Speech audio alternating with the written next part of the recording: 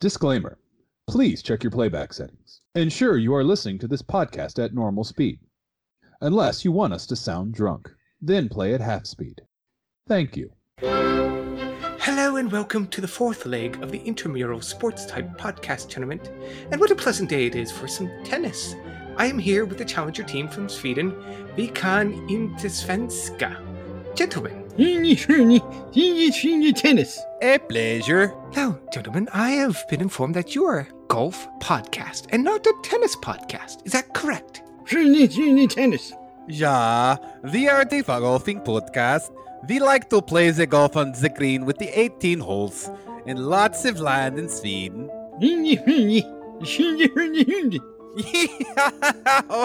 Yeah. Come on, interview guy, why you no laugh? It's funny joke. We are golfing podcast that does not know how to play this tennis. But, you know, it could be worse. We could be a movie podcast. Oh, that is indeed a rather funny little jab. Now, I am told that your opponents are also not a tennis-playing podcast. Do you feel that this will impact or change at all your playing style and or strategy?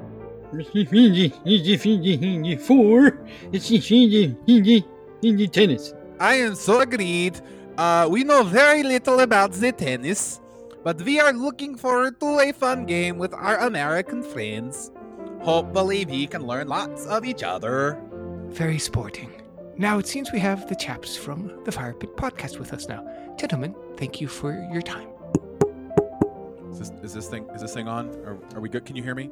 Can you Yes. You might want to just a little bit back, a little bit. Cool. There we Thanks. go. Fantastic. So we have here with us the Firepit podcast. They are a movie-watching podcast who's had an unprecedented winning streak coming to this round of the tournament. So, gentlemen, how do you... That's right, Gene. You're looking at the all-time greatest. The players with the layers, the bros with the hose, and the faces that run the places. The Firepit podcast is here to give final thoughts on those pansies from golf time in the fjords. An interesting energy you bring, gentlemen. Now, Dan, your team has never played tennis before either. How do you feel about your odds going into this round? Never played tennis before. We never boxed before either. Beat them. We never played football before. Beat them. Never played baseball before. Beat them. We won all of those. It doesn't matter. You line them up for us, and we just keep knocking them right down. Yeah, we're going right down on them all the way, balls deep. Yeah, okay. Yeah. Josh, come here. Yeah, okay. Seriously, we talked about this. You suck at the smack talk. Leave it to me and Tom. Okay. Yeah, I know, but I know. No. Hype man. We talked about this. Okay, sorry. All I'm saying is that when you get Dan, Josh, and Tom on that court, the only thing that's for certain is that nothing is for certain. Yeah. I mean, come on, Gene. It's like ping pong with grass. It's outlaw mud show shit where you're fighting over a hot dog. Golf's not a real sport. Tennis isn't a real sport. We're not a real sport. Now, to you, Tom, the rules are very clear that there can only be two of you on the court, yet you are a three-man podcast. So have you determined your roles on the court? We're all in on this role-playing, Gary. We're dressed up, dolled up, and ready to play. I love the energy, but stop. You're bad sorry. at this. Just, stick to being the quiet hype man. It's okay. Fine. Just stick to being the quiet hype man. Yeah, I'm good. Are you fine? Okay, thanks. It doesn't matter who's on the court, Gene! What matters is who's walking up the podcast champions! And brother, you're looking at them! Three-time winners! Yeah! I think we're all excited to see your game tonight. I'm only gonna see two things tonight. Me hitting them, and them hitting the court! Yeah, they see opportunity. All I see are fatalities. Yeah! Very splendid, gentlemen. So, to you, Josh, do you have any final words for the people at home? And I'm all out of bubble gum. Oh, God. Oh, for fuck's sake. Jesus. God, no. Yeah, let's watch a movie, guys.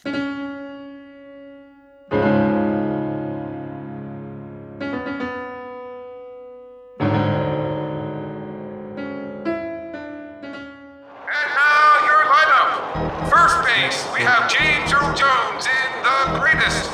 Second base, we have Robert Duvall in The Natural. Third base, Robert Brusky in Rudy.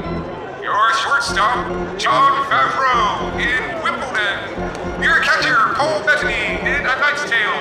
And finally, the pitcher, Alan Tudyk in 42.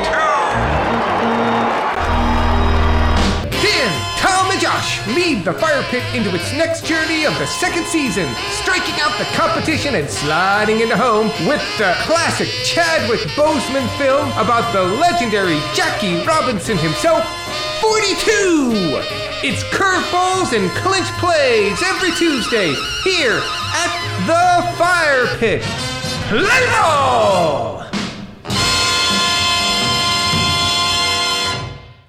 Good evening, bots and listeners, and welcome back to the Fire Pit. I'm Dan, the angry one, Nigel, and we are still striking out towards 42. After being carried off the field in victorious fashion, we're grabbing some strawberries and cream and heading out to our next film. As per our rules, we've taken an actor or actress from the last film and moved them onto this one. Now, to give us an idea of what we're watching and who we're watching, I'll tag in Tom. Oh, yeah, brother. Thank you, Nigel. I'm Tom, the editor, Thompson, and last week we watched Robert Prosky give some life advice and encouragement to Sean Astin in 1993's Rudy. Someone else encouraging Rudy along with his dream was Jon Favreau, whom we'll watch tonight in 2004's Wimbledon, the first rom-com on the Fire Pit. I don't know if that's something to be praised or something to be dreaded, but that's something, yeah. Anywho, to give us a bit more of the rundown of the film and how the box office looked back in 2004, I now tag Josh into the match. Give me the baton. Go get it, brother. Get it. I'm running with the baton. Wait. Just keep going. Just it's okay. Just do your thing. He's trying his best. Thanks, Yeah. Tom. I'm Josh, the wrong one, Reginald here. And as mentioned tonight, we're watching the 2004 romantic comedy Wimbledon, starring one Jon Favreau. And let's all be honest, we all know him from his role on Friends. It also Yes. stars Paul Bettany, Kristen Stewart, and also a reunion of the MCU, pre-MCU. Neat. So Wimbledon was really Wimbledon, not Wimbledon, as I've been corrected about 6 times so far. Really leaning into this wrong one, Dill. Yeah. We know That's why your nickname changed. So Wimbledon was released in the United States on 17 September 2004 and in the UK on 24 September 2004. Has a running time of 98 minutes and a budget of about 31 million and a box office return of 41 million. Has a Rotten Tomatoes score of 61% and an IMDb score of 6.3 out of 10. Ouch. That's pretty low. What was the Rotten Tomato again? 61%? 61%. Is that both audience and critics? Because that's not the lowest numbers we've had. No, but they're pretty rough. Yeah. Ooh, boy. There we go. So Wimbledon's had a 57% audience score and a 61% tomato meter. 57% audience score. 57% audience. Yeah, it doesn't look like it was well received. I mean, technically anything over 60% in Rotten Tomatoes is considered fresh. Mm-hmm. Yeah, but that fresh doesn't mean good. It does not. So it never scored number 1 in the box office. Its opening weekend, it premiered at number 4. But out of the top 5, there was 3 new releases on the in the box office. Do you guys care to take a whack at what movie premiered that weekend? September of 2004? Yep. It's an obscure one. I've only seen the movie once. It was different. I'm drawing a blank. 2004. I want to say Shaun of the Dead, but that was October. And I think that was 2006. So surprise me, Josh. Sky Captain and the World of Tomorrow. Oh, God. Fuck! So it was the same weekend as Shaun of the Dead, because I saw both of those films. And okay, I'm stepping back. I really hate Sky Captain and the World of Tomorrow. Carry on, sorry. Yeah, there's a movie I'm not in a hurry to get to. All right. Well, Tom, care to take a whack at the number 2 movie that weekend? Shaun of the Dead? Mr. 3000. Wow. Wait, what? Yeah, Wait. baseball film. The Bernie Mac movie? Yes. That movie? Yes. Number 2? Pulled in $8.6 million. Coming in at number 3 on its second week of release was Resident Evil Apocalypse. No. Yes. And then at number 4, tonight's film, Wimbledon, pulling in $7.1 million. The entire box office took a giant shit in the bed. Yes. September 2004 was a rough month. There is not a lot. There's a lot of familiar movies in the box office. Like Which Resident Evil was it again? Apocalypse. Was that the second, third, or 12th one? It was before they got into double digits. I believe Armageddon is the third one. I don't care. But number 5 in the box office was Cellular. I don't remember that one. It sounds familiar. Was that like one of the 50 Colin Farrell movies that came out in the early double aughts? Oh yeah, that's right. Because I think it was the guy stuck in a phone booth with a cell phone. No, that was. I don't think that was Cellular. Was that Cellular? Or was that? This was a Jason Statham film. Okay, I'm looking up Cellular. Okay, no, this is I think it's a Jason Statham film. 2000. Chris Evans, Jason Statham. Young man receives an emergency phone call on his cell phone from an older woman. Woman seems to have been kidnapped, and people are targeting her husband. Okay, I vaguely remember this film. Yeah, it was in that. I think that was one of those ones because the movie with Colin Farrell and Kiefer Sutherland. That was Was that just Phone Booth? Yes. That was a short but interesting film. I don't know if I like it or not. It's been so long since I've seen it. But other notables in the box office was Without a Paddle, which was an interesting road movie. Remember that one, Dan? Oh, yeah. I know that one. Jet Li Hero, Napoleon Dynamite at number 8 on its 15th week of release. One of my recent watches, but I thought it was an absolutely amazing film, was Tom Cruise's Collateral, was at number 9 on its 7th week of release. And guys, this next film at number 10, you're going to be amazed that it's at number 10 on its 6th week of release. And it didn't even pull in $2 million because it's such an amazing film. The Princess Diaries 2 Royal Engagement. I think I would have rather gone to see Resident Evil. I honestly thought that film was a direct-to-DVD. Wow. Apparently not. But Born Supremacy at number 11. Anacondas, The Hunt for the Blood Orchard at number 12. Zach Braff's Garden State at 13. Manchurian Candidate at number 18. I, Robot at 19. Super Babies, Baby Geniuses 2 at number 20, pulling in $531,000. God. Spider-Man 2 was still in the theaters. So was Alien vs. Predator, The Village, Harry Potter and the Prisoner of Azkaban. Okay. Yeah, there was a lot of movies. Dodgeball was on its 14th week of release. Okay, that was before the tragedy of September 2004. Oh my God! This is remember? I can't remember what movie it was we did a couple weeks back. Yeah, no, that was The Natural. The Natural, when we were doing The Natural, and you were like listing all the movies that were in the box office that weekend, and then like that's one where you walk in the movie theater and you're like, man, what do I go see today? I don't know what to see today. You have choices. This one, you walk in and you're like, I'm going to find something else to do today than go to the movies. You walk in and then you walk out. It's like, I wonder what's on TV. When are they going to come up with Netflix? When are they going to invent Netflix? No, this is the weekend that Netflix was originally conceived. I mean, this is a rough weekend. This is like the exact opposite of that weekend with The Natural. Seriously, dear God. Yeah, because on its final week, it ran up until the weekend of October 22nd to 24th. So it didn't even have a month in the box office, or just barely over a month. But the movie that was at number 1 that was released that weekend was The Grudge on October 22nd, 2004. It's last weekend. Okay, The Grudge I liked. The Grudge was all right. Shaun of the Dead was number 15 that weekend on its 5th week of release. Okay. And Tom, you'll be happy to know that on its final weekend of release, Shaun of the Dead pulled in more money than Sky Captain and the World of Tomorrow, which was at number 16. That does make me happy. That does make me smile. Thank you, Josh. But Napoleon Dynamite beat both of them. Well, I've never seen all of Napoleon Dynamite, so you've seen the clips online, so you've seen the movie. Yeah, okay. I don't know. If we ever do that movie, I've got thoughts on that one. We all do. Yeah. You know what I'm curious about, though, Dan? What's that? Your trivia on this movie. Okay, well, trying to find trivia about this and not the actual Wimbledon tennis tournament was a treat.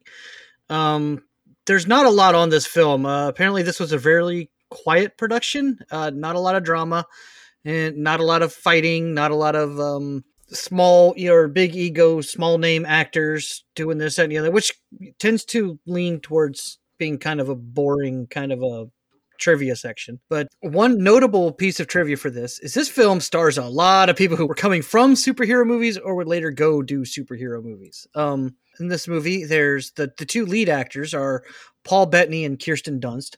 Paul Bettany, audiences now know him as Vision in the Avengers films and the MCU. He was also the voice of Jarvis in the first two Iron Man movies. No, I'm sorry. He's Jarvis in 3 of the Iron Man movies. Or, yeah. When does he stop being Jarvis?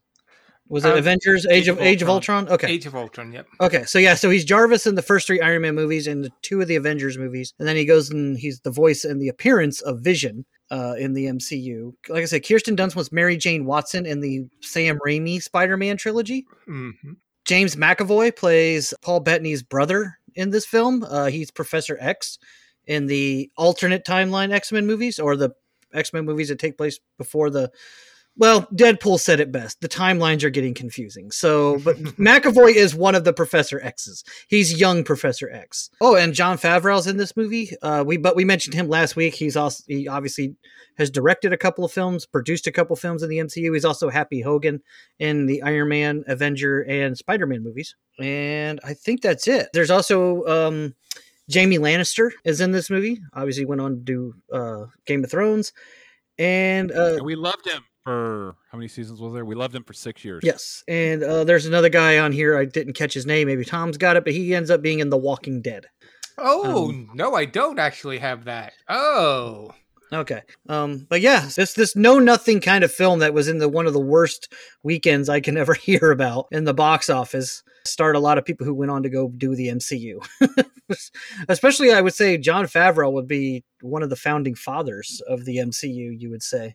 Yeah, he's a big daddy. He is. If without him, there would be no MCU. Yeah, without Iron Man, there really is no MCU. So Jon Favreau, hero. Responsible for such amazing films like Elf, Iron Man 1 and 2, TV shows like The Mandalorian, but also known for the amazing remake of The Lion King that is a live action but also CG and terrible. That's right, he did do that. Well, and he did the Jungle Book too, and the Jungle Book was incredibly mediocre. So I think that Jon Favreau is an amazing director, and I think he's a great actor, but I think some of his directorial choices are not choice. Well, he does those so he can pay for the production costs on his show about him running a food truck. So it pays the bills. It's one of those things, it's like if the mouse is throwing money at you, I would direct a movie for the mouse for whatever amount of money they want to give. Yeah, I mean, I'd pour myself out for that. We would wince in that. It's like, as long as there's a steady paycheck, we'll direct whatever you want us to.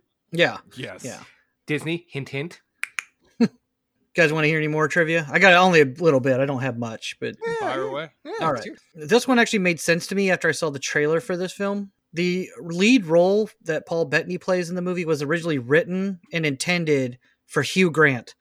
And that makes so much sense after seeing the trailer for this film, because this feels like a Hugh Grant movie. Mm-hmm. This really does feel like, oh, okay, I've seen this before, because it's every Hugh Grant movie. But I just thought when I saw the trailer for this film and when Tom mentioned it way back in the selection section episode, I was like, oh yeah, this makes sense that this was written for Hugh Grant. This feels like a Hugh Grant film. Mm-hmm, mm-hmm. Oh, this is the only movie to ever be filmed at the actual Wimbledon tournament.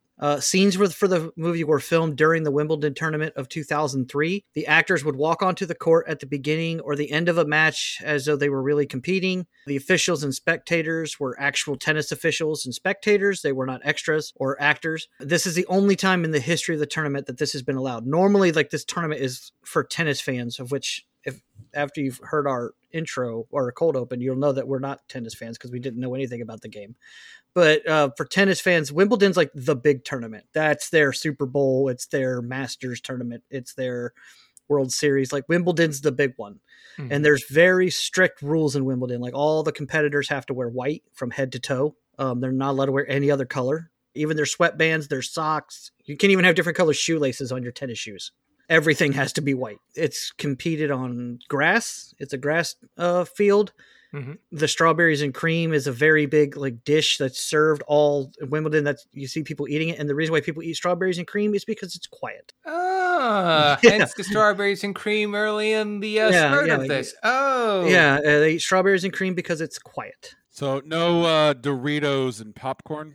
I've never watched it. I'll be honest. I've never watched a single match on Wimbledon. I just researching this movie found a few things out about it. But I'm not saying they don't serve popcorn or anything else at the tournament. It's in England, so I don't know. But the strawberries and cream is for two reasons. One, it's quiet, and two, it's kind of a posh kind of a thing. It used to tennis, especially early in the day, tennis was a rich man's sport or a rich person's sport. And strawberries and cream used to be very posh kind of foods. It wasn't a food that a commoner could afford to eat. So rich people went to see tennis tournaments and stuff like that. That's where the strawberries and cream comes from. Capital. It's, again, fairly arbitrary, but again, tradition. Yeah, but that's pretty much all I got on here. I mean, I didn't find a whole lot, just mostly about the actual tennis tournament itself. There's not really a lot to this film. It just they filmed on a couple of courts that don't exist anymore. They were taken down. Mm-hmm. And Reese Witherspoon was supposed to be in the Kirsten Dunst role, but she turned it down at the last minute, so they cast Kirsten Dunst. Not a bad, lateral move. She's an award winner too, so I would pick her. And she's cute. She's what you want in a romantic lead. Yes. Oh, very good. I have learned a bit about this film that I had never had any interest in watching. Same here. It's like, but also it's about this movie. It's like all this trivia. It's like I learned something new that I was interested, but I would never have learned otherwise. So thank you, Dan. Yes. Thank you. What about you, Tom? Welcome to Wimbledon. Tagline: she's the golden girl, he's the long shot. It's a match made in ... I'm assuming the ... is to infer it's Wimbledon. Summary: a pro tennis player has lost his ambition. Fortunately for him, he meets a young player on the women's circuit who helps him recapture his focus for Wimbledon. This is a unique film. I think this is one of the first ones on this journey that's not based on any novel or true story or short story or anything like that. The broad strokes of this, there's nothing really terrible about this. There are like 5 producers: Tim Bevan, Liza Chasen, Eric Fellner, Deborah Hayward, Mary Richardson. All of them have been too broad a range of hit and misses to really judge their quality, though almost all of them have backed Les Miserables, Love Actually, and the Bridget Jones's Diary, with the exception of Mary Richardson, who did back Band of Brothers. So it's not like we can say this is going to be quality, because they've also backed some duds. The writers, there were 3 of them: Adam Brooks, Jennifer Flackett, ampersand Mark Levin. Adam Brooks, I think he wrote this story first. Almost all romantic comedies, French Kiss and Practical Magic. Jennifer and Mark, they've really had nothing else in terms of romantic comedies or such like that. Both worked on TV series before this, Earth 2 and the movie Madeline. They've also done Journey to the Center of the Earth and currently work on Big Mouth on the Netflix series. I'm assuming that Brooks wrote it first and then these other 2 came in to doll it up. So I don't know how to feel about that. The director, Richard Loncrane, no rom-coms under his belt. The closest thing I can find to comedy was a movie called The Missionary starring Michael Palin.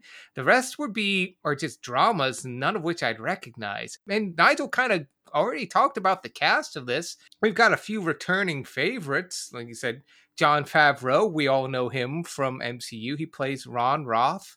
He was the friend character. Sam Neill plays Dennis Bradbury, who we know from this podcast, from Dead Calm and Hunt for Red October. He plays Kirsten Dunst's dad here. We know he's a solid actor. Both of them are solid. And, for the main characters, Paul Bettany and Kirsten Dunst, great stuff, both of them. And Dan's already mentioned the rest of the cast. So if you're a comic book geek, you're going to like seeing James McAvoy with Happy Hogan and Vision, but not much else for this. There's no drama. There's no inspiration. It's not like I really want to make this film. And there's no awards. I didn't even get Razzies. No, I think it's just like your standard. We need a rom-com to fill this season, so let's make a rom-com. Regarding your box office, Josh, and how low that was, I have a hypothesis. But I'm going to get into that with my expectations. But that's kind of all there is for this film. So, Nigel, with all that we know and don't know, what are your expectations about this film going? Oh, so low.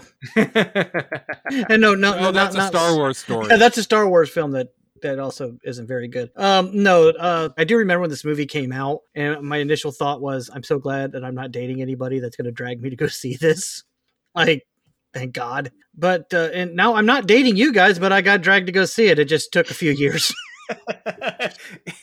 Gets you in the end. Yeah, you're seeing Tom, and he's going to take you to see this movie because he had to see it. But no, my expectations are pretty low. I don't think I'm going to enjoy this film. I'm not the biggest fan of romantic comedies. There's a few that I like, but that's also because they tend to transcend being a romantic comedy. And I'm pretty sure this one's not going to, especially when I've read that it was originally written for Hugh Grant. And I'm like, I've watched every Hugh Grant film, and says the guy who hates romantic comedies. Well, I've dated and I've watched them. I just don't like them. But fair point. I haven't watched every Hugh Grant film, but I've seen 4 Weddings and a Funeral and all that, and I'm like, okay, this movie feels like it's going to be 4 weddings and a funeral, except tennis. I don't know. I'm just not looking forward to it. I know Paul Bettany's a good actor, and Kirsten Dunst's actually a good actress. Jon Favreau and James McAvoy, they're good actors, and I'm just not the biggest fan of romantic comedies. I'm not looking forward to this film, and I think I'm going to hate it. So my expectations are pretty low. And that's pretty much all I've got. What about you, Tom? I'm cynical about this film. This whole thing smells of cash grab. The fact that they picked Paul Bettany, who at this point just really didn't have anything for him. He was just like a audible grab. I looked this up in the background. I was trying to get meta. There are so many tax abatements and tax bonuses that you get from filming in Great Britain. So I'm looking at Paul Bettany, who's like, why pick him? Because he's so cheap that the British government will pay you his salary to film in Great Britain. Same with so many of these. So this is going to be a bullshit film. By the numbers, just disgusting. If I was looking to get laid in 2004 and I was dating a basic girl, this would be perfect. But since I'm not, I've got some scotch on the side, so I'm going to make the most of this night. Josh, what about you? I have no expectations of this film. I look at this film the same way you would look at a room and think it would look amazing in beige. Or I expect to enjoy this film as I would a 4-hour drive through Kansas. Now you're just getting mean, Josh. I'm not expecting much out of this. I think it's going to be a sightseeing tour. Like, oh, look, it's Professor X. And, oh, look, it's Vision. And, oh, look, it's this guy. And because that's rom-coms in the early double aughts was, let's get all these big-name actors and have them be in the show for about 37 seconds. So we can put them on the poster. And they all agreed because they needed a paycheck so they could buy a new Subaru. Yeah. Yes. Because let's be honest, it's Australian for beer. But the what? What? Moving on. The joke only works if you don't overthink it. Oh God! Wow, I think this is the most cynical all of us have ever gone into a film. Like, I don't know. It might end up being an okay film. We watched The Natural, and we all came out with that one with a negative overall review, but we still thought the movie had its good elements. We just felt the story was weak. Like, Slipstream is another perfect example.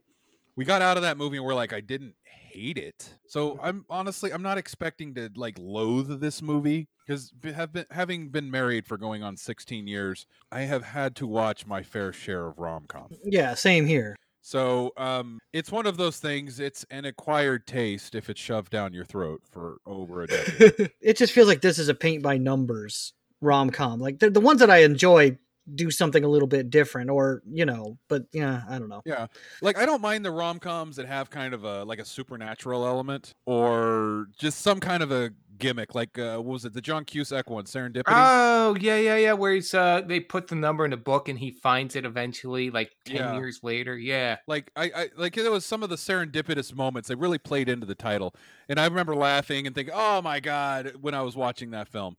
Granted, I'm not ever going to pick it up and watch it again unless my wife's like, we're going to watch this movie tonight. So if I come out of this movie and I find it mediocre, I'll be fine with that. If I like the movie to the point where it's like, yeah, that was a good movie, I'll never watch it again, that would be a high expectation. But yeah. Oof. It's going to be interesting. It will. So, Tom, we've already got 2 bad movies in this, or 1 bad movie in this journey. Technically 2 if you count The Natural. So we'll see if you're going to bat 1,000 or not. But you were saying? No, I'd say you want to know what else is interesting? No. Okay, never mind then. No, but you know what would be interesting? What's that, Josh? Tom, play the music. I'll have what she's having. Wow, we're all learning the title of the wrong ones tonight. But Tom. What? Josh? But Tom. Yes, we're stepping all over each other. I'm going to shut up now. Tom, go. All right, so I've got some reviews here. It's the quiz section of the podcast. I found several reviews, some thoughts that other people on the internet have on this movie. 1 through 10 stars. I will give you each the review or the title of the review, and you have to guess whether 1 through 10 stars it was given. Person who gets closest without going over wins a point. Whoever gets on gets 2 points. And since Josh made a big deal about not ever getting to get picked first, I'm going to go with Dan. Yay. To nobody's surprise. Shouldn't have made a deal about it, Josh. Squeaky wheel sometimes just gets replaced. Keep that in mind. So, Nigel, are you ready to rock? Sure. Awesome. Okay, so this first review comes from Prismark 10. The title of the review is New Balls, Please. I'm gonna say 4 out of 10. Reginald? That's just the title. Does it have any punctuation? No punctuation, just comma between balls and please.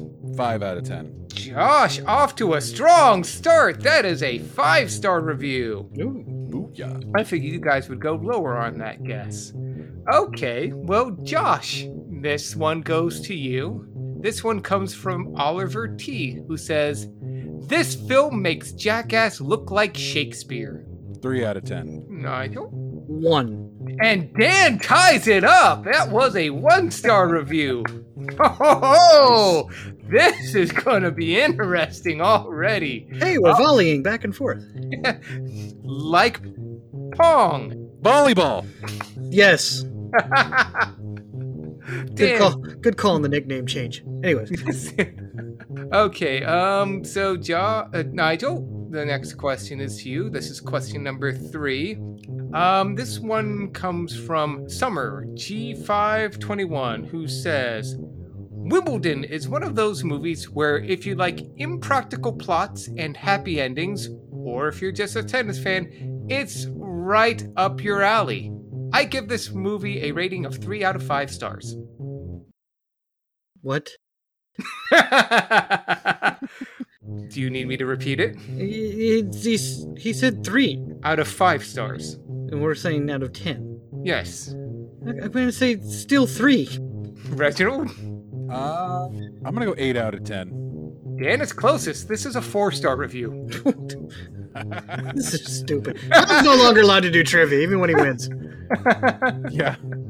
We'll just skip that week and just flip a coin. Who's doing trivia? No, but it'll be a previously recorded trivia segment from a different movie. Yeah, it'll be this one. To remind everybody why Tom's not allowed to do trivia. I thought that question was funny. I thought that... It was. It was good. All right, so for the fourth question, I believe it goes to Josh. This one comes from Prylands, who says, "This is not so much a straight-to-DVD film as it is a straight-in-the-bin film." Wow. 2 out of 10. Nigel? 3 out of 10. Josh is on the money. That was a 2-star. So Josh is up by Nice. 1 point. And this is the final question. So Nigel, this review comes from Flagrant Baronessa, who says, "From the people that brought you Notting Hill comes another romantic comedy almost exactly like it." It's funny because Paul Bettany's home in this movie is the same home they used in Notting Hill. Found that out when I was looking up trivia.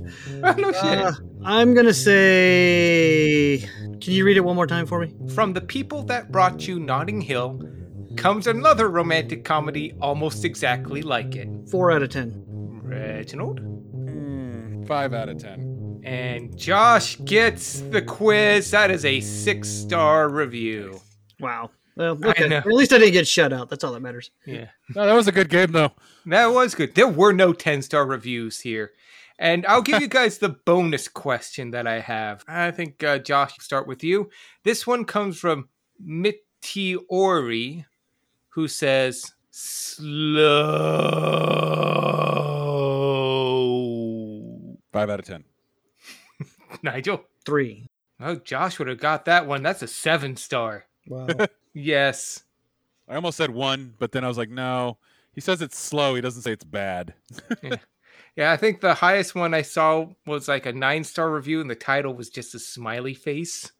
Yeah, not a lot of love for this film. Which I'm bodes... going to do my quiz next week. It's going to be all emoji-based. Guys, I can't record next week. You know, it's a damn shame that we don't do animated films. I would love to watch the Emoji Movie with you guys. But you know what else I'd love to watch? What's that, Josh? Well, I would love to watch Tom play the music.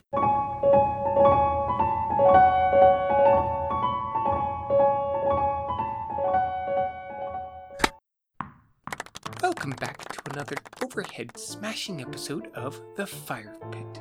I am, as always, your interspersal host, editor, and line judge, Tom. And unless they extended the sidelines to the end of the bleachers, I'd say that last shot was just a bit out of bounds. Also, could we have someone call that poor child an ambulance? But thank you for staying in bounds with us here at the Fire Pit.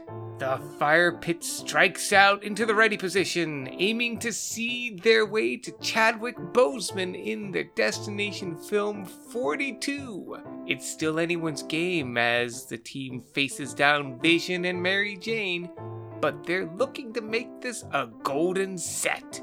But enough setup from me. What say we look and see how the team is faring in their tournament? Ah, gentlemen, so what are we watching tonight? It's the latest round of the intramural podcast sports type tournament. It's Sven and Flen from the Swedish team going against Dan, Josh, and Tom from the Fire Pit podcast. They're playing tennis this round. Ah, fascinating. I've never seen this tennis before. Mind if I join you fellows? Well, certainly. So, would you mind explaining to me what's happening now? Well, right now, it's just gentle volleying. Both teams testing each other out, that sort of thing. Oh, and a point for the Swedish team. Good show. Come on, ref, are you blind? I mean, come on, that was clearly out. What match are you watching up there? Come on! Get off your phone, ref. I say this is indeed an unusual turn. I've never seen a team dispute a point so adamantly. Especially when the ball clearly hit right in the middle of their own court. I really don't like how that Josh fellow is using his momentary distraction to sneak upon the other side of the field and cut a hole in that one Sven's racket. A bold strategy indeed, but will it pay off? Indeed it does. Josh's serve went right through his racket. And he seems to be none the wiser. And how it happened, oh my goodness. Wait, what's happening now? Well, they're switching sides, you see. This way, one side does not have to play in the sun the whole time. So now the Swedish team will have to contend with the sunshine. Now, correct me if I'm wrong, Skiff, but is it legal for the Tom fellow to be hitting the ball back into court before it goes out of bounds? Well, I don't think there are any rules specifically against it. Oh, no. Oh, actually, it does. Oh, it appears the referee does think poorly of it. So do they get the point then? Not unless you count a tongue lashing as points. Look, if I have one more of these from you, you're disqualified. Kiss my Yeah, right here, yeah. Suck it. Fish and biscuits. So why is it, you suppose, that the Swedish team does not engage in similar antics? Certainly this would even the playing field. It's not about winning, but how you look afterwards. Right. And the way the Firepit is digging into the mud, they might as well be the heels of a boot. So they are trying to save face then? Lest they be mistaken for heels. Jolly good. Now that was a legitimate point for the Swedish team, so it is currently 15-love, Piffle. Well, if that is the situation, then why is the referee not marking the points? That's because Tom is distracting the ref and keeping him from seeing it. How rude. But technically not illegal. Ah, but I see that Flynn is now working to get the ref's attention. I imagine now that order will soon be restored.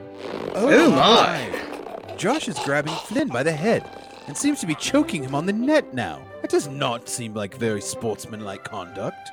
Certainly not, but it is effective in allowing Dan to take out Sven with the flying clothesline before he can step in. This is indeed turning into a real slobberknocker. Is this common in tennis? No, this is definitely a novel strategy, Piffle. As is his trying to shove tennis balls down Sven's throat. And yet still the referee is distracted. How is it that nobody in the audience is alerting him of these shenanigans? Tennis crowds can't make noise during a match. That would be rude. Ah, certainly. Ah, at last. The other Flynn fellow seems to have seized Josh's own tennis racket and taken him out with a mighty blow. Yes, it seems the Swedish team is now regaining the upper hand. Jolly good. And am I to assume that he is going to immediately alert the referee of these ongoings? No, it appears he is going to pull Dan off of Sven and... Yes, I do believe that it was a DDT right onto his own tennis racket. Oh, most excellent execution. Now, why is this Flynn fellow now cupping his hand to his ear? He's signaling to the crowd that he's now preparing to layeth the smacketh down on his patented finisher, a maneuver so powerful it can incapacitate a man instantaneously. Wait one moment. It appears as somebody is running in from the audience. Yes, I do believe that. Yes, it is wrestling legend Jim Cornette with his trademark tennis racket in hand and... Oh, yes! He just laid out Flynn with a blow to the back of the head from out of nowhere! I suspect that this was quite orchestrated.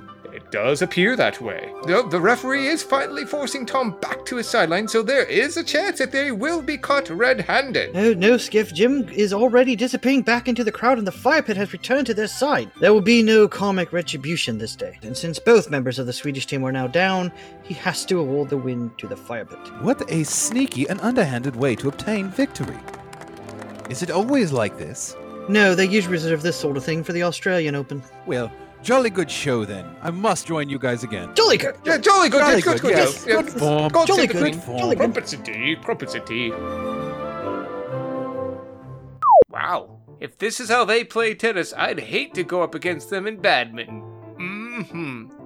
But if you want to play against us in a game of Get Your Ad on the Show, or if you want to serve us some of your thoughts on this or past episodes, or if you want an excuse to abuse some tennis slang without anyone seeing, then feel free to email us at curtaincallentertainmentinc@gmail.com. That's curtaincallentertainmentinc@gmail.com. Just be sure to put Firepit in the subject line as well as why you're emailing, whether it's for an ad, a recommendation, a movie correction, a thought about a thought we had, or anything else like that, and just lob it our way. From there, we'll read it, line up our serve, give it a Hail Mary slam shot, watch it bounce high out of bounds and into the bleachers, and never respond. I mean, there's just no way they're unlodging that thing from that guy's eye. I mean, wow, is it ever in there? But that email again is curtaincallentertainmentinc@gmail.com, capital C, capital C, capital E, capital I, @gmail.com. And that's game. You have officially ran out of audience members to knock unconscious. Splendid. I have to go deal with the legal paperwork of all of these concussion lawsuits. I'll let you get back to the episode. Thank you all for listening, and as always, good luck.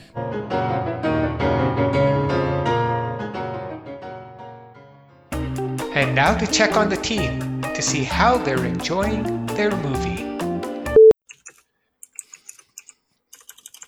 Dan's thoughts it couldn't be an essay. No, I just keep typing, backspacing, and retyping, backspacing, but my font keeps getting bigger. Fuck this movie. This movie is already very pretentious. It's tennis in England. Something I forgot to read in my trivia section. It was really hard to get actors to convincingly play tennis like professionals, so they just had them doing the moves, and most of the time the ball was CGI put in there. You're shitting me. No, because it was really hard to get them to hit the ball like volley like professional tennis players. So they just had them doing the moves, and then they added the ball in post. That's like several $1 million. They couldn't just have people throw the ball off screen and just hit? Apparently not. You're probably wondering how I got here. No, we're not. You guys can talk down to me all you want, you little bastards, but which one of you is going to be in the fucking MCU in 10 years? That's what I thought. Fuck you. Posh British bastards. Is Kirsten Dunst going to be in there? It's going to be a sexy mix-up. Please tell me there's going to be a sexy mix-up with Kirsten Dunst. Oh, Tom, you were right. Here's the sexy mix-up. Yep. Hold on. Who's doing romantic comedy bingo? You can tell he's rich because he could get a beer out of the minibar. Oh my God. I know she could do better than this. He can too. Well, he's actually... I think he's trying a little bit. I don't think Paul Bettany is that... I think Paul Bettany is at least trying to turn in a B paper. Like, she's like, I have an A in the class already. I don't care what I get on this one. So she just wrote fuck and you on 2 pages for the 2-page paper. I'm already locked into Spider-Man 3. I'm making that money. It's fine. Oh, yeah. This movie was definitely written for Hugh Grant. That was definitely like, oh, Hugh Grant, awkward before, during, and after sex. Yeah, that's a trope. Okay. Yeah, Paul Bettany's way too sexy to pull that off. Yeah. Yeah. Paul Bettany would walk into there and he'd be like, you want to fuck? And then she would already be on the bed with her legs spread. Sorry, Paul, you're too sexy to pull that off. I'm not gay, I promise. Okay, a little gay. My marriage is a sham. my wife's a beard. And first class and women fawning over me and endorsement deals and being... It's so hard being rich and beautiful. It's so terrible being rich. He's like, this is my second child because my first one went through the windshield of my car. For those listening, that's a dead calm callback. It is.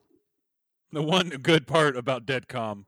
Oh my God. Oh, crazy driving scene. Hold on.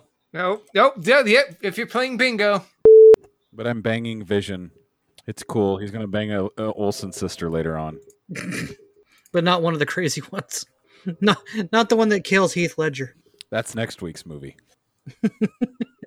I hate her in this movie. I hate this movie. Let's just blanket that. I hate everything in this movie. I would have preferred to watch a white screen for an hour and a half. How much longer do we have this? Oh my God, we almost have...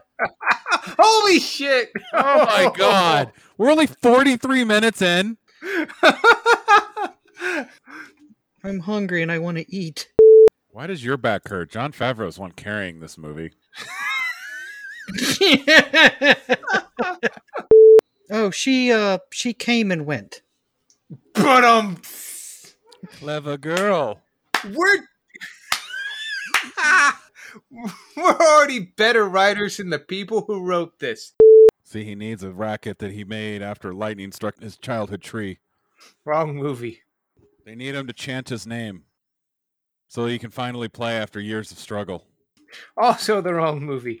You're thinking of better sports movies than this one.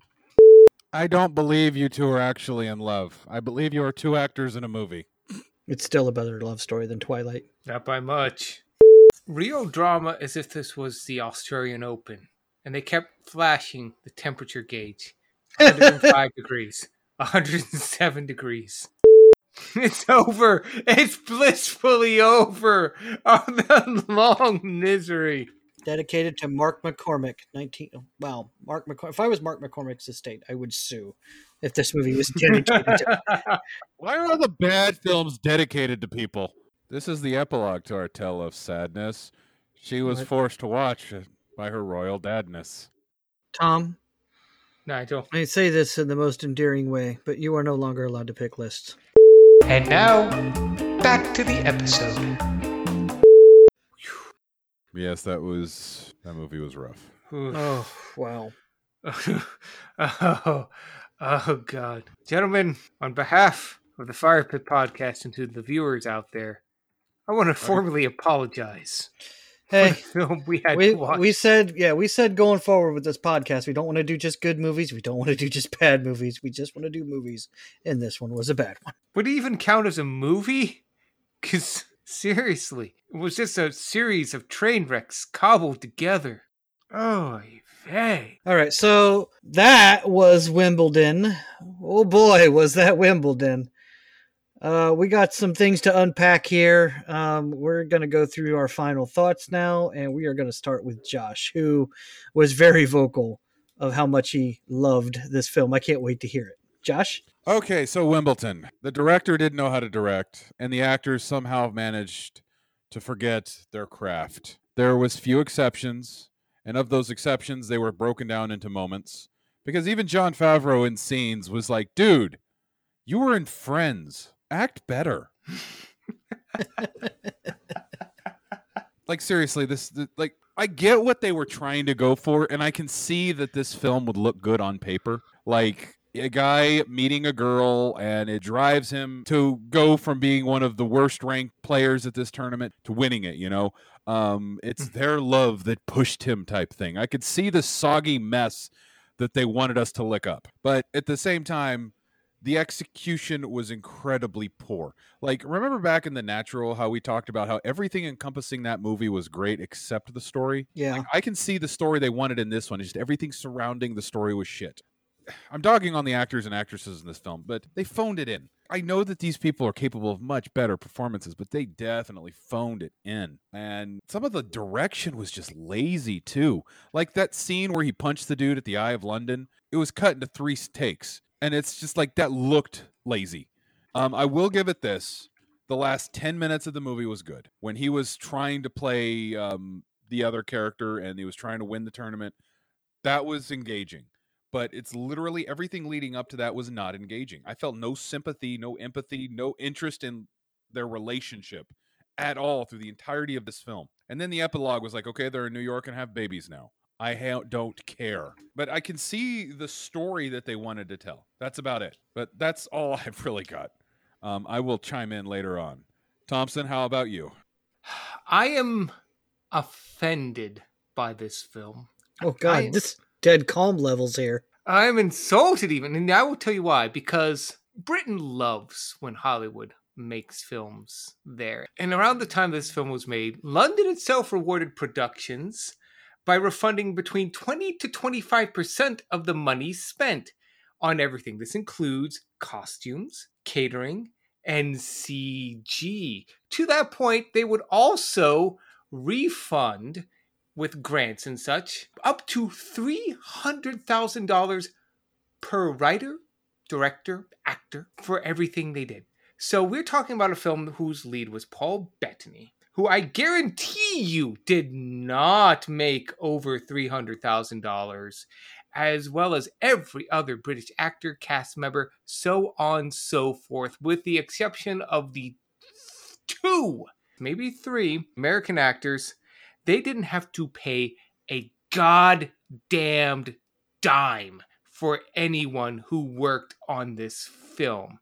So I'm not only pissed off that this thing made more money than it actually probably did on paper. They didn't spend practically anything to make this 2-dimensional, paint by numbers, phoned in insult of a film. My God, did anyone care in this movie? Jesus God.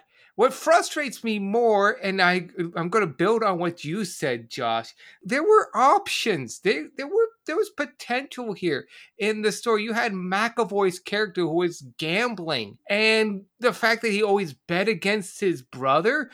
Where was there not a scene where like a reporter picked up on that? It's like, scandal, brother purposefully throwing matches so other brother can bet on him.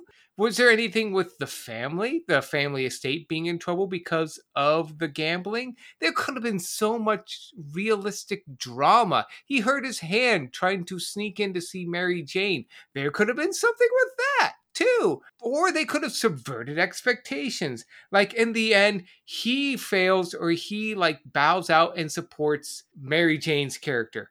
Just there. You could have done something like that, but no, this was just your standard October, November, September.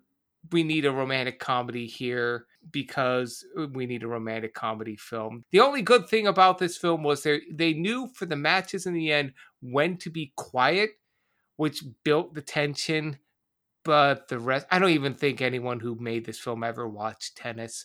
I'm hesitant to show this to anyone who is a tennis fan, but I want to because I want to hear them bitch about this. Much like any film about firefighters, I love hearing my dad and his friends, pick those apart as firefighters. But Nigel, what are your thoughts? I hate this movie. Summing it up for everyone. You know what? My expectations were like bottom of the barrel for this film, and my God, did it meet. Actually, it exceeded my expectations. This is an insult to things that are at the bottoms of barrels. This movie was so lazy. Romantic comedies are, one, supposed to be romantic, and two, supposed to be comedies. This movie was neither one of those things. It had a few chuckle-worthy scenes, but nothing I would say stood out, and I'll probably forget the jokes before I go to bed tonight. And the romance did not feel earned in any way, shape, or form. It was really weird, especially when she loses and turns against him. Like, you're the one that wanted to be fuck buddies, you're the one who wanted this, not, well, I'm not saying Paul Bettany didn't want it, but like this was her idea. The whole thing was her idea. And so then that just kind of, to me, came out of left field when she kind of like turns against him like that. I didn't like that at all. The dialogue, it wasn't even typical cringeworthy romantic comedy dialogue where it's like people don't talk like that. This was just cringeworthy bad writing dialogue. Not even the romantic dialogue. It's like all of it was really bad. But I'm going to have to echo some of Josh's statements when we were doing the watch. Kirsten Dunst, I have seen her in a lot of different films, including other romantic comedies. She's a much better actress than this. She's so bad in this movie. It's unreal. She's just wooden and uninteresting. And just, I don't see how Paul Bettany's character is falling in love with her. And they don't show any love scenes in this movie. There's no sex scenes or no really lovey-dovey romance scenes, with the exception of the scene where they're walking around the city after that party in the London Eye. And then when they go to his flat for a day or two. But like for the most part, they never really show him hooking up. And they only kiss a handful of times in the film. Like the romance doesn't feel like it's there. It's like the whole idea of them falling in love and becoming this couple and doing all that is all happening off screen. The audience isn't seeing any of this. So as they transform into this quote unquote strong couple that truly loves each other deeply, you're not seeing that. Like there's no way to get behind the romance of the story. I mean, imagine if you watched a James Bond film and James Bond goes into a room and there's a bunch of bad guys, and then it cuts to another scene and it's James Bond walking out of the warehouse and all the bad guys are dead. And then, but everyone talks about how great of a secret agent or how great of a super spy James Bond is, but they never show you why James Bond is so good at his job. That's how this movie feels to me. It just feels like it's unearned because they're not showing it. And the biggest sin in movies is show, don't tell. You can't tell me that they're this great couple or they're this strong, loving couple that's falling deeply in love with each other over the course of this tennis match without showing me how they're doing it. And they don't. So you could say that Jaime Lannister and his sister had more chemistry. They did. I'm not lying. They did. I was going to say Sandra Bullock and Keanu Reeves and Speed had more chemistry. It's like I said, I've seen Kirsten Dunst in other films. Like, when she's in the Raimi Spider-Man movies, they show her and Peter falling in love. They don't just tell you that, oh yeah, they're falling in love, which is what this movie does. This movie says, no, trust us, they're a couple. Well, I can't tell how. Yeah, she bangs him and then she's in love with him. Yeah, and then he's in love with her. Like, okay, I mean, fine, but there's no lovey-dovey scenes. I'm not even saying it had to have a bunch of sex scenes in it for me to believe that they're falling in love. No, but maybe a couple of more scenes of them together in bed talking or chatting, after sex. That's a trope in romantic comedies is post-coitus scenes. So, you don't have to have a bunch of sex scenes. I don't need that, but you could have had a couple scenes of them in bed talking, falling in love, chatting. Yeah, all the scenes that they were at post-coital in bed, it's like he's leaving, she's getting up or whatever. Yeah, like a good example is the very first time she brings up the whole idea of, how do you feel about fooling around before a match? And he's all like, well, I haven't done enough research to know if it's a good thing or not, but I'm curious about the research. And she goes, I'll bet you are. And then it cuts to the night. Like, because that scene was during the day, and then it cuts to the night of them on the balcony of that hotel room talking. And it's implied that they've had sex. However, they're fully dressed and they're just chatting like they've been carrying on that whole conversation all afternoon. You have no idea that they actually had sex, unless they have to come right out and tell you, oh yeah, they banged at some point in time in the afternoon.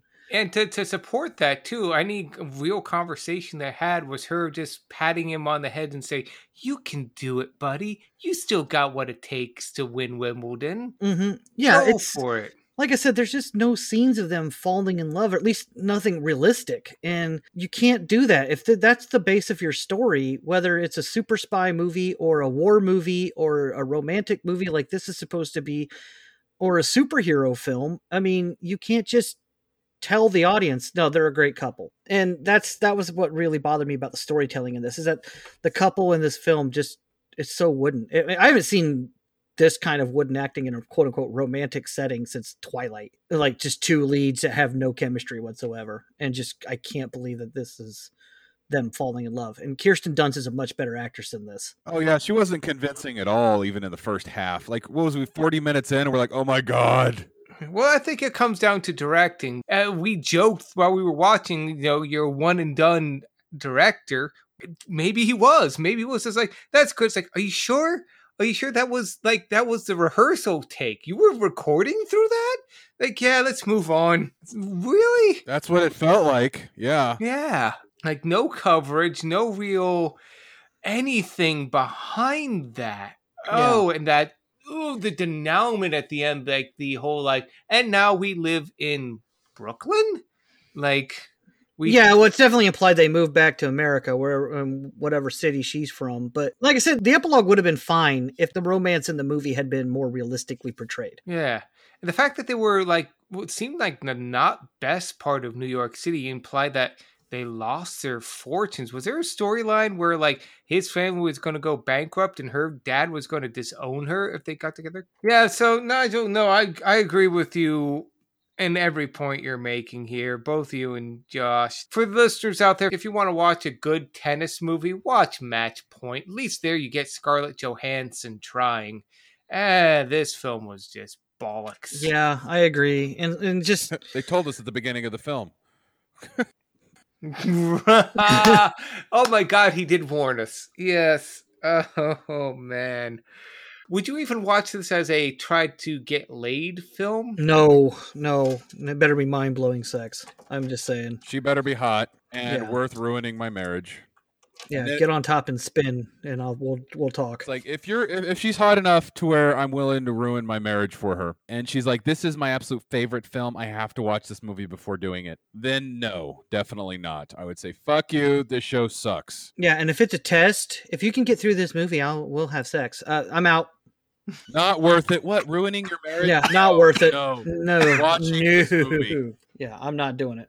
No. So single use back in 2004, horny and fresh in college, you still wouldn't? Fuck no. If I've never seen the movie before, maybe. Yeah, if I hadn't seen it before, but no, I'm not. But yeah, I've already blew my load all over you guys, so it's not going to happen. Yeah, this movie was terrible. This movie was just awful. Yeah. Do you guys feel this is the worst film we've seen so far? I mean, in the entire span of this podcast? It's up there with me with Pathfinder, where there's very few redeeming qualities that I can really latch onto. Like, and even Pathfinder, I always joke, and we became a running gag that it's got good cinematography and it's a beautifully shot film, but other than that, it's awful. This movie, I don't know. I'm having a hard time finding anything to hang my hat on. Even the Natural, which I turned against, was like, well, the performances were pretty good in the Natural, and the music was pretty good, and I did like the period setting. That was neat. This movie, I'm not finding anything. Josh, what about you? I'm thinking. I don't know. Like, if I was to rank this in terms of bad films, of all the worst films we've seen, like Pathfinder, I don't know, it's like Swashbuckler, Swing Dead Vote, Calm, Swing Dead Vote. Calm. I would definitely put it in the Swing Vote, Dead Calm category. The Greatest. The Greatest is definitely worse than this. Yeah, The Greatest is worse than this, but this is just a bad film all around. Yeah. It's just bad. I can't find anything I'm really just like, even the parts that I did enjoy. Oh, go ahead, Josh. I'm sorry. I was just going to say, I can see enough through the shit of this film that I can see how somebody could enjoy it, though. Like, I can legitimately see how somebody could enjoy this film. I wouldn't understand it, but I can see how that they could you know? Well, I'm of the opinion this is one of the worst films we've seen, just because with all the talent behind it, at least in acting wise, and the fact that they just didn't use any of it, they didn't even show up to class. I would watch this before watching The Shootist again. That's for your mom, Tom. That's what you said? I would probably watch this before watching the original True Grit again. Oh, no, I'd watch Dan. I would definitely watch both of those films. Yeah, I would watch True Grit again before this for sure. I just, this movie to me was just terrible all around. Yeah. True Grit had parts of it I liked. I can hang on some of the performances or something in True Grit. Even the parts I did kind of enjoy. Like, I thought Jon Favreau wasn't bad and James McAvoy wasn't bad, but I wouldn't tell somebody who's even a big diehard fan of those particular actors, you need to go and check out Wimbledon just for their scenes alone. No. James McAvoy's in better movies. Jon Favreau's in better movies. If you want to go watch their performances, go watch those movies. Yeah, the only good thing that we got out of this was that Paul Bettany became Vision. That's the only good thing that came out of this. Yeah, I would say that James McAvoy put in a better performance in Deadpool 2. Yes. He was in that for 5 seconds. That's the joke. I don't even think he was in 5 seconds. He closed the door, and that was still better acting than this entire film. But I've hit all my notes, guys. I'm just going to continue to get more and more pissed off. We're definitely circling the drain in terms of thoughts here. Oh, my God. Don't watch this movie, not even if you want to get laid. And well, you know what? That's it. This movie sucks, and we're heading out the gate on this one. So that does it for tonight's show. As a reminder, you can find us on Spotify, iTunes, Amazon, or wherever fine podcasts are sold or downloaded. Our regular episodes are Tuesdays at 6. Please like and subscribe, whatever medium you choose. We really appreciate it. It helps us out. Also, if you listen to the podcast, whether you listen to it once or regularly, please leave a review. It helps us grow. It helps us get linked to searches in mediums, especially if you're a movie fan and you like to listen to different movie podcasts. You'll find us on the search. So thank you. And be sure to join us on Discord channel as well. The link in the episode's description can be found at discord.me/firepit.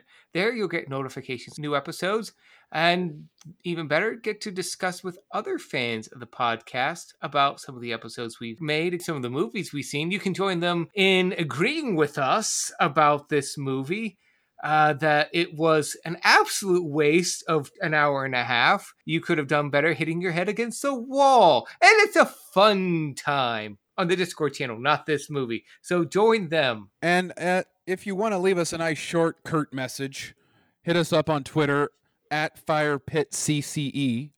That's our Twitter handle.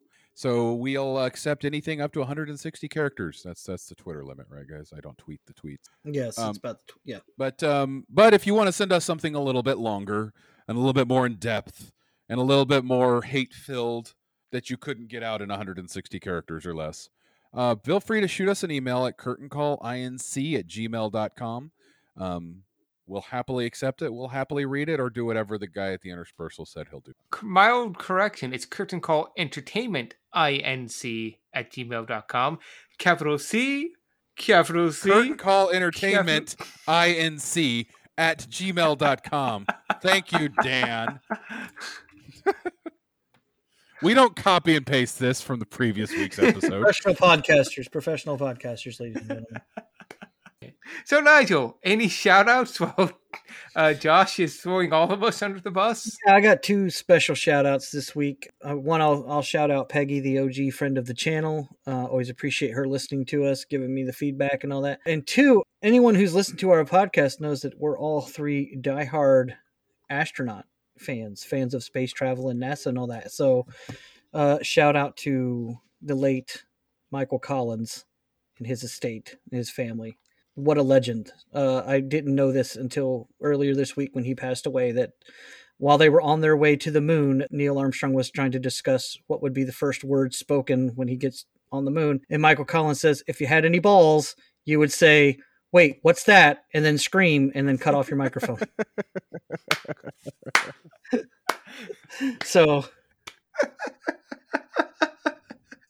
Neil Armstrong apparently has no balls. Yeah, apparently he didn't listen to that advice. But yeah, Michael Collins told him, if you have any balls, you'll say, wait, what's that? And then you'll scream and then cut your microphone off for 20 minutes. So, but yeah, we're all diehard astronaut fans, and I was really sad to hear him passing, mostly because now it means 2/3 of the first men who went to the moon are gone. Yeah. So, and Michael Collins is my son's namesake, so it was definitely hard for me. Yeah, shout out to Michael Collins and his family. Thoughts are with you. Like I said, we're huge astronaut fans, huge NASA fans, so shout out to him tonight. A major salute to you, sir. Shit, now I gotta follow that up. Oh my god. So I've got 2 Facebook followers following up Michael Collins. Takera and Spiteri, thank you for following us on Facebook. You 2 of many hundreds who are there to just kind of lend your moral support, an ear, a mouth to spread the word about us.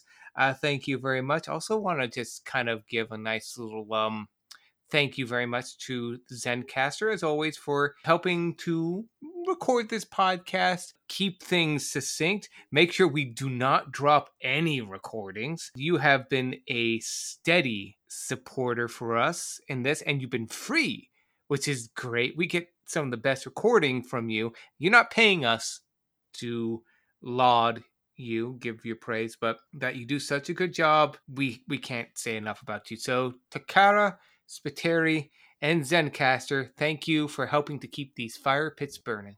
And I actually have a shout out tonight that isn't you guys or my mom. My buddy Draken from my SWOGA days. That's Star Wars Galaxy of Heroes, the same game that our friends at the Shattered Order podcast play. He recently started listening to our episode, and he gave me a lot of his thoughts on it. So I appreciate the feedback, and thank you for listening.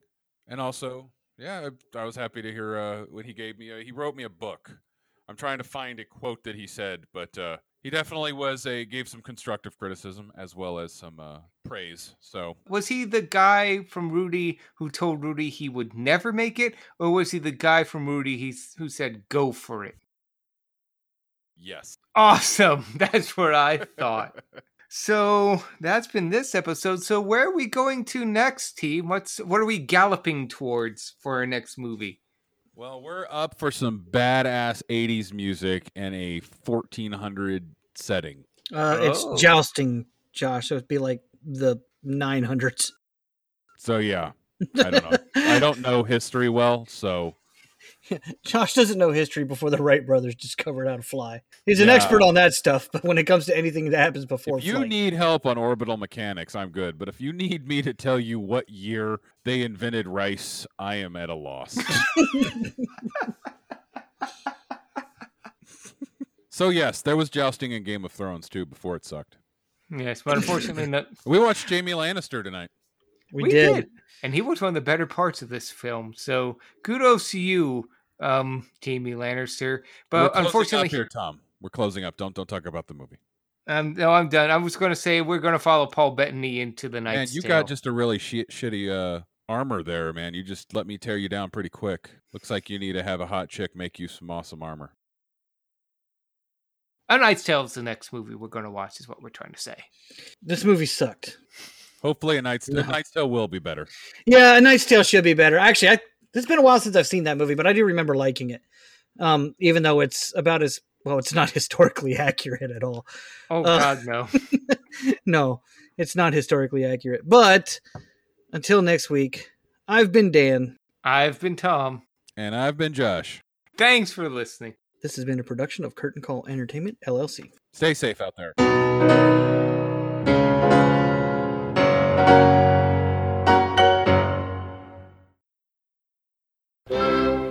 So that was the tennis round of the intramural podcast sports type tournament in the Infosvenska. How do you feel about your loss to the Firepit? We are so excited to have learned so much from our American friends. We never knew that tennis was such an exciting sport. We look forward to meeting them again on our field sometimes. It'll be a good time. Oh, well, very sportsman of you. Thank you.